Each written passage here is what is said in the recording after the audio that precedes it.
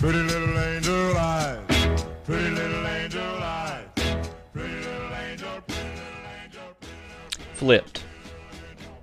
After dinner, Julie was nice to me at school, which I hated. Mad was better than nice. Gaga was better than nice. It was like I was a stranger to her, and man, it bugged me. It bugged me big time.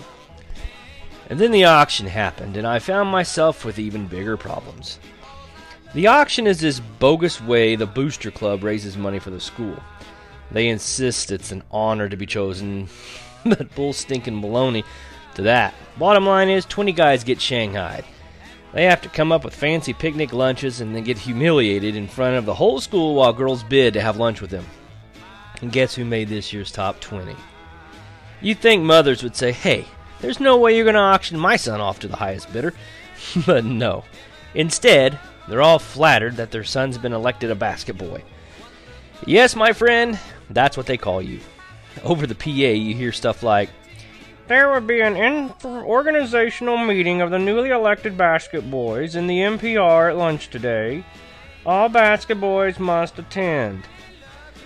Pretty soon, you've completely lost your name. You and 19 other saps are known simply as Basket Boy. My mom, of course, was into it, coming up with all sorts of stuff to put in my basket so I'd get the highest bid.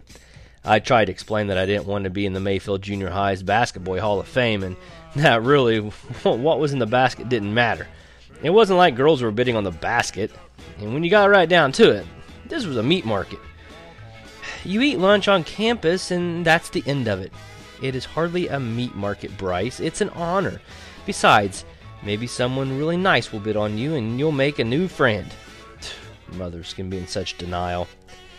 And then Garrett bends my ear with the news that Shelley Stalls is breaking up with Mitch Michelson, and that she, Miranda Humes, and Jenny Atkinsons are starting some bidding war over me. Dude, he tells me, the two hottest chicks on campus. And I swear to God, man, Shelley's dumped Mitch because of you. I heard it direct from Shagreer. And dude, Shagreer the ear knows all. He knows me throws me this nasty grin and says, me? I'm rooting for Jumbo Jenny.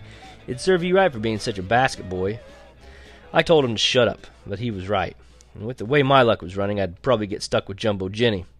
I could just see it. 6 feet of beefy babe, downing both halves of my lunch and then coming after me. You see, Jenny's the only girl or guy on campus who can dunk a basketball. The whole gym shakes when she lands. And since she's got no, female parabolas, the girl could shave her head and make it in the NBA. Seriously, no one would ever suspect.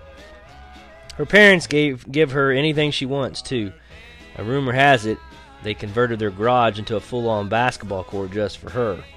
Which meant that in the game of the basket boys, I was as good as slam dunked.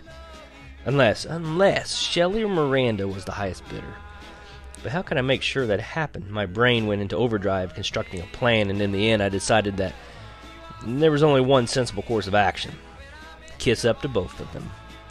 Halfway through my first day of doing this, I felt like a skunk. Not that I was being gross about it or anything. I was just, friendly. And even though Shelley and Miranda didn't seem to smell a thing, Garrett did. Dude, he tells me on a Thursday, I can see your game, man. What are you talking about? Don't deny it, dude. You're working on them both. He comes up and whispers in my ear. Basket boy or not, I'm in awe. Shut up, man. Seriously. The ear says they were like clawing each other in PE today. I had to know. What about, Jumbo Jenny? He shrugs. Haven't heard, but we'll find out tomorrow, won't we, dude? My mother dropped me off at school on Friday with my stupid oversized picnic basket. And since all basket boys have to dress up, I was choking in a tie and feeling completely dweeb-like in slacks and dress shoes. Kids whistled and shouted, "Woo, baby," as I headed up the hall walkway, and then Jumbo Jenny passed me, taking the front steps 3 at a time. "Wow, Bryce," she said over her shoulder, "you look delicious." Oh, man. I practically ran to the classroom where all the basket boys were supposed to meet, and the minute I walked in, I felt better. And I was surrounded by other dweebs who seemed genuinely happy to see me. "Hey, Losky." "Yo, dude. Doesn't this suck eggs?" "Why didn't you take the bus, man?" I guess misery loves company. Then Miss McClear, the president of the Boosters, the lady who lassoed us all, hoofs it through the door. "Oh my," she says, "you all look so handsome." Not one word about our baskets. Not one little sneak peek inside. No, for all she cared, those puppies were empty. Meat market? Yeah, you better believe it. "Well, don't be so nervous, boys," Mrs. McClure was saying. "You're going to have a wonderful day." She pulls out a list of names and starts ordering us into line. We get our numbers. Our baskets get numbers. We fill out 3x5 cards to her insane specifications, and by the time she's got us all organized and is sure that we know what to do and what not to do, we've missed all the first and second period. "Okay, gentlemen," she says. "Leave your baskets where they are and go..." Where are we now? Still in second. She looks at the clock. "Right, second." "What about passes?" some sensible basket boy asked. "Your teachers have a list, but if they say anything, tell them I say your neckties are your passes. I'll meet you back here when everyone's dismissed for the auction. Got it? Don't twaddle." We grumbled. Yeah, and headed to class. And I can tell you this, not one of the 20 of us listened to any word any of our teachers said that morning. How can you listen with a noose around your neck, pinched toes, and a room full of idiots thinking it's open season on basket boys? Whoever started this stupid tradition ought to be crammed into a basket and tossed downstream without a serving spoon. I was basket boy number 9, which meant I had to stand there on stage in the gym while nearly half the guys got auctioned off. Minimum bid was $10. And if nobody bid, the secret was a teacher was assigned to bid on you. Yes, my friend, the possibilities for mortification were infinite. Some of the moms showed up and stood off to the side with their camcorders and zoom lenses, fidgeting and waving and basically acting as dweeby as their sons looked. I should know my mom took an hour off work to be one of them. Tim Pillow. Yeah, he was basket boy number 5. And his mom actually bid on him. No kidding. She jumped up and down yelling, 20, 20, I'll give you 20. Man, that'll brand you for life. And lucky for Tim, Kelly Trott came up with $22.50 and saved his sorry self from everlasting torture as a mama's boy. And one of the few fates worse than a basket boy. Caleb Hughes was up next, and he fetched the Boosters all of $11.50. Then came Chad Ormond, who I swear was ready to pee his pants when Mrs. McClure made him step forward. And she read his card and pinched his cheek, and he raked in 15 even. At this point, what stood between me and the auction block was John Trulock. And I wasn't exactly interested in what he had in his basket or what his hobbies and favorite sports were, and I was too busy scanning the crowd for Jumbo Jenny, sweating my pits off. Miss McClure calls into the microphone. "Do I hear 10? And it took me a minute to tune into the fact that no one said 10. No one said anything. Come on out there. The lunch is delicious. Strawberry tarts. And Mrs. McClure goes back to reading off the 3x5 about John Trulock's lunch. Talk about embarrassing. This was worse than being a mama's boy. Worse than lunch with Jumbo Jenny. How'd he get voted basket boy if nobody wanted to have lunch with him? Then off to the right of the crowd I hear 10. 10? Did I hear 10? Mrs. McClure says with a fluttery smile. 12, came a different voice from the same area. The first voice came back with 15, and all of a sudden I recognized whose voice it was. Julie Baker's. I searched through the crowd and I found her, hand waving in the air, that look all over her face. 16, came another voice. There was a pause, but then Julie shoots back with 18. 18, cries Mrs. McClure, who looks like she's about to collapse from relief. She pauses and then says, 18 going once, 18 going twice, sold for $18. To Julie? She was the last person I expected to bid on a lunch. Anybody's lunch. John staggered back into line, and I knew I was supposed to step forward, but I couldn't budge. I felt like I'd been slugged in the stomach. Did Julie like John? Is that why she'd been so nice lately? Because she didn't care about me anymore? All my life she'd been there, waiting to be avoided, and now it was like I didn't even exist. Well, step up, Bryce. Come on, don't be shy. Mike Abonito shoved me a little and said, your turn for torture. Get up there. It felt like walking the plank. I just stood up front sweating bullets while the Booster Queen dissected my lunch and started running through my list of favorites. And before she's even finished, though, Shelley Stalls calls out, 10! What's that? Said Mrs. McClure. I'll give you 10. Oh, she laughs and she puts down her notes. Well, I guess I hear 10, 20, calls Miranda Humes from a dead center. 25. It's Shelley Stalls again. I'm looking around for Jumbo Jenny, praying she's going home sick or something, while Shelley and Miranda go up by 5s. 30. 35. 40. Then I spot her. She's about 20 feet behind Miranda, cleaning her fingernails with her teeth. 45. 50. 52. 52, interrupts the Booster Queen. Well, this has been lively, and from the looks of this basket, well worth the 60. 62, calls Shelley. Miranda scrambles around trying to beg money off her friends as Mrs. McClure calls, going once? But then Janny stands up and bellows, 100! 100! There was a collective gasp, and then the entire student body turns and stares at Jenny. Well, laughs Mrs. McClure, we have 100. Well, this is certainly an all-time record and such a generous donation to the boosters. I wanted to boost her right off the stage. I was doomed. This was something I would never live down. Then there's a big commotion, and all of a sudden Shelley and Miranda are standing right next to each other, calling, $122.50. We'll give you $122.50. $122.50. I thought the Booster Queen was gonna polka. You're pooling your resources to have lunch with this fine young man? Yes, they call. Then look over Jenny's way. Everybody looks over Jenny's way. Jenny just shrugs and goes back to cleaning a nail. Well then, $122.50 going once, $122.50 going twice, sold to those two beautiful young ladies for an all-time record of $122.50. Dude, Mike whispers when I got back in line. Shelley and Miranda? How am I supposed to follow that? He didn't even come close. He got Terry Norris for $16, and the most anyone else got was 40. And when it was over, all the guys told me, dude, you're like the man, score. But I didn't feel like the man. I felt wiped out. My mom came up and gave me a hug and a kiss like I'd won a gold medal or something, then whispered, my little baby, and clicked off with her high heels back to work. So I was wiped out, embarrassed, and then practically dragged to the multipurpose room by Shelley and Miranda, the boosters that outfitted the NPR with little tables for two, all decorated in shades of pink and blue and yellow, and with balloons and streamers everywhere. I felt like the Easter Bunny with my stupid basket boy lunch clutched in both hands while Miranda held onto one arm and Shelley latched onto the other. They gave us the biggest table and whisked us in an extra chair. And when everyone was seated, Mrs. McClure said, Boys and girls, I don't think I need to remind you that you are excused from class for the rest of the day. Enjoy your lunches, enjoy your friendships, and take your time, relax, and thanks again for supporting your boosters. We wouldn't be us without you.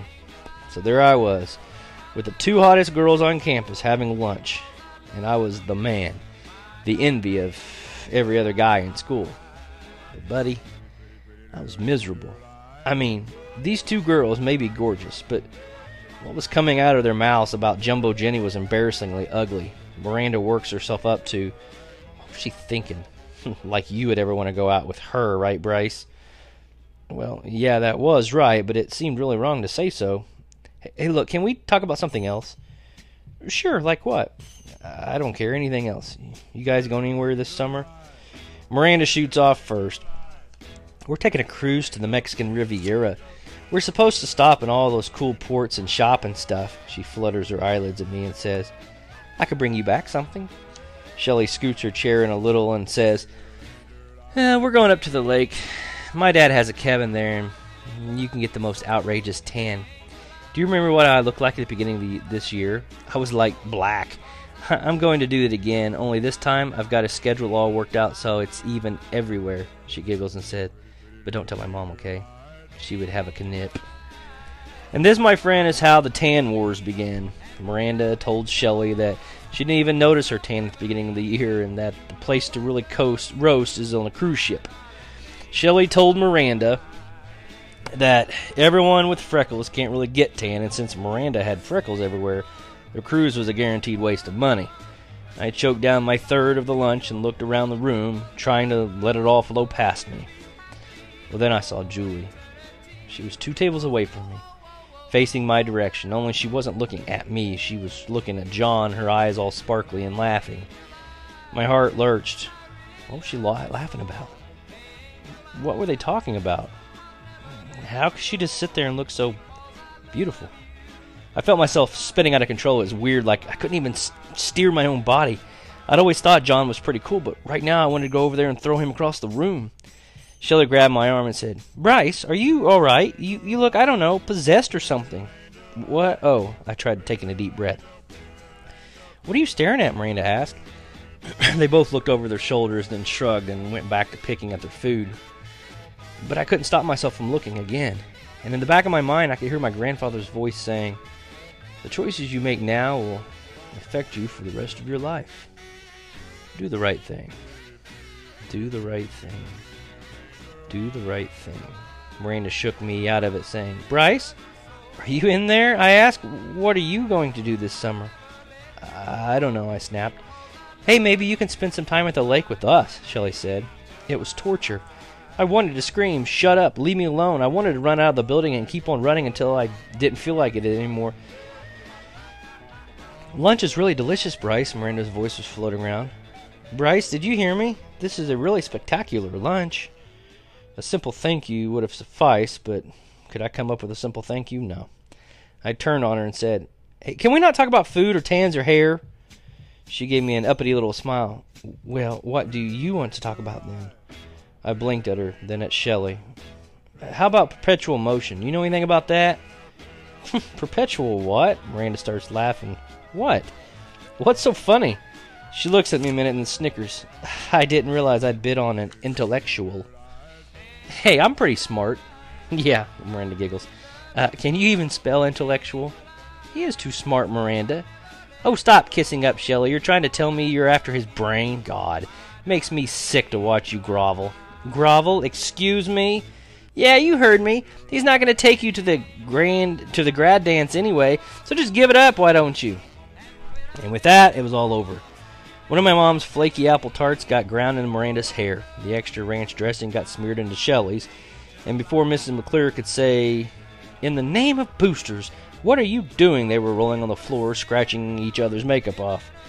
I took this opportunity to leave my table and head for Julie's. And I grabbed her by the hand and said, "I've got to talk to you." She sort of half stands and says, "What? What's going on, Bryce? Why are they fighting?" "Excuse us a minute, would you, John?" I pull her away from the table, but there's no place to go, and I've got her hand in mine, and I just can't think. So I stop right there in the middle of the room and look at her. At that face, I want to touch her cheeks and see what it feels like. I want to touch her hair. It looks so incredibly soft. "Bryce," she whispers, "what's wrong?" I can barely breathe as I ask her, "Do you like him?" "Do I? You mean John?" "Yes." "Well, sure, he's nice and..." "No, do you like him?" My heart was pounding through my chest as I took her other hand and waited. "Well, no, I mean, not like that." "No," she said, "no. I didn't care where I was. I didn't care who saw. I just had to kiss her." I leaned in, closed my eyes, and then she broke away from me. Suddenly, the room was dead quiet. Miranda and Shelley stared at me through their slimy hair. Everyone was looking at me like I'd blown my entire circuit board, and I just stood there trying to reel in my lips and pull myself back together. Mrs. McClure took me by the shoulders and guided me to my chair and told me, "You sit here and you stay here." Then she hauled Miranda and Shelley outside, scolding them and telling them to find separate bathrooms and clean up while she ran down the janitor to mop up their mess. I sat there by myself and didn't even care about covering up. I just wanted to be with her, to talk to her, to hold her hand again, to kiss her. Before school was out, I tried to talk to her again, but every time I got close, she dodged me. And then, when the final bell rang, she disappeared. I looked everywhere, but she was just gone. Garrett, however, wasn't. He tracked me down and said, "Dude, tell me it isn't true."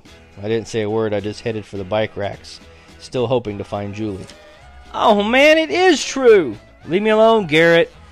"You get hooked up with the 2 finest chicks on campus, then you bail on them for Julie? You don't understand." "You're right, dude. I completely don't understand. Did you seriously try to kiss her?" I couldn't believe that part. We're talking Juliana Baker, your nightmare neighbor. You know, the know-it-all nuisance, the coot-poo babe. I stopped cold and shoved him. Just laid into him with both hands and shoved. That was a long time ago, man. Knock it off. Garrett put both hands up, but moved in at me. Dude, you flipped. You know that? Just back off, would you? He blocked my path. I can't believe this. 2 hours ago, you were the man. The man! The whole school was on their knees before you. Now look at you. You're like a social hazard, he snorted and said. And dude, the truth is, if you're going to be like this, I don't need the association. I got right in his face and said, good. Because you know what? Neither do I. I shoved him aside and ran. I wound up walking home in my pinchy shoes and with dirty dishes clanking inside my sticky picnic hamper. This basket, boy hiked all the way home. And there was a battle raging inside me. The old Bryce wanted to go back in time, wanted to hang with Garrett and shoot the breeze, wanted to hate Julie Baker again. Wanted to be the man.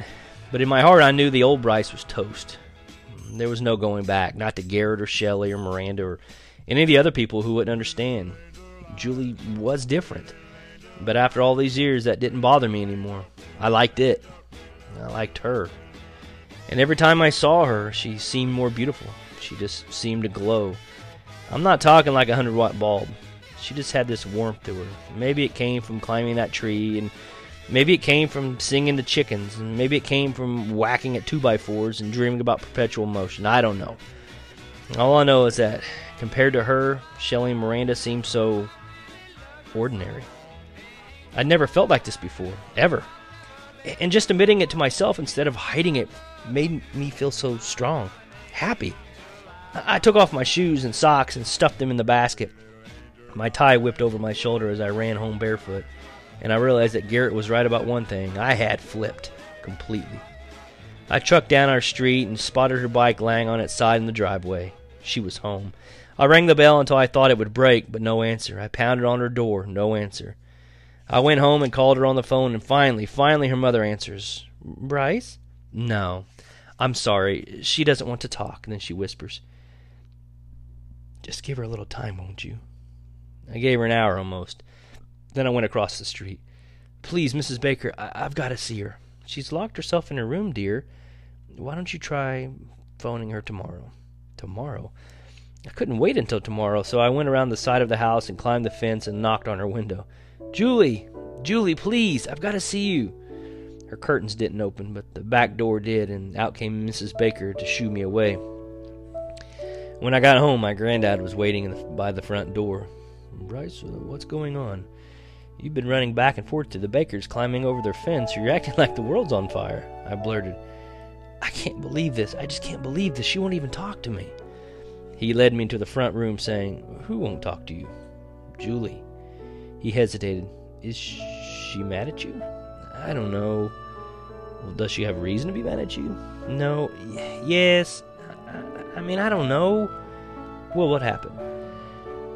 I tried to kiss her in front of the whole room of people, and while I was supposed to be having that stupid basketball lunch with Shelley and Miranda. I tried to kiss her. Slowly, a smile spread across his face. You did? I was like possessed. I couldn't stop myself, but she pulled away, and I looked out the window at the Baker's house. Now she won't talk to me. Very quietly, my grandfather said, Maybe she thinks this is all a little sudden. But it's not. It's not. No, I mean, I turned to him. It started with that stupid newspaper article, and I don't know, I've been weirded out ever since. She doesn't look the same. She doesn't sound the same. She doesn't even seem like the same person to me. I stared out the window at the Bakers. She's just different. My grandfather stood beside me and looked across the street, too. No, Bryce, he said softly. She's the same as she's always been. You're the one who's changed. He clapped his hand on my shoulder and whispered, And son, from here on out, you'll never be the same again. Maybe my grandfather's happy about all this, but I'm miserable. I can't eat, I can't watch TV, I can't seem to do anything. So I went to bed early, but I can't sleep. I've watched her house from my window for hours now. I've stared at the sky, I've counted sheep, but man, I can't stop kicking myself for what an idiot I've been all these years. And now, how am I going to make her listen to me? I'd scale that monster sycamore if I could, right to the top, and I'd yell her name across the rooftops for the whole world to hear. And since you know what a tree-climbing weenie I am, I think it's pretty clear that I'm willing to do just about anything to get her to talk to me. Man, I'll dive after her into a chicken coop full of poop if that's what it takes. I'll ride my bike all the stinking way to school for the rest of eternity if it means being with her. Something. I've got to come up with something to show her that I've changed, to prove to her that I understand. But what? How do I show her that I'm not the guy she thinks I am? How do I erase everything I've done and start over? Well, maybe I can't. Maybe it's just cannot be done. But if I've learned one thing from Julie Baker, it's that I've got to put my whole heart and soul into it and try. Whatever happens, I know that my grandfather's right about one thing. I'll never be the same again.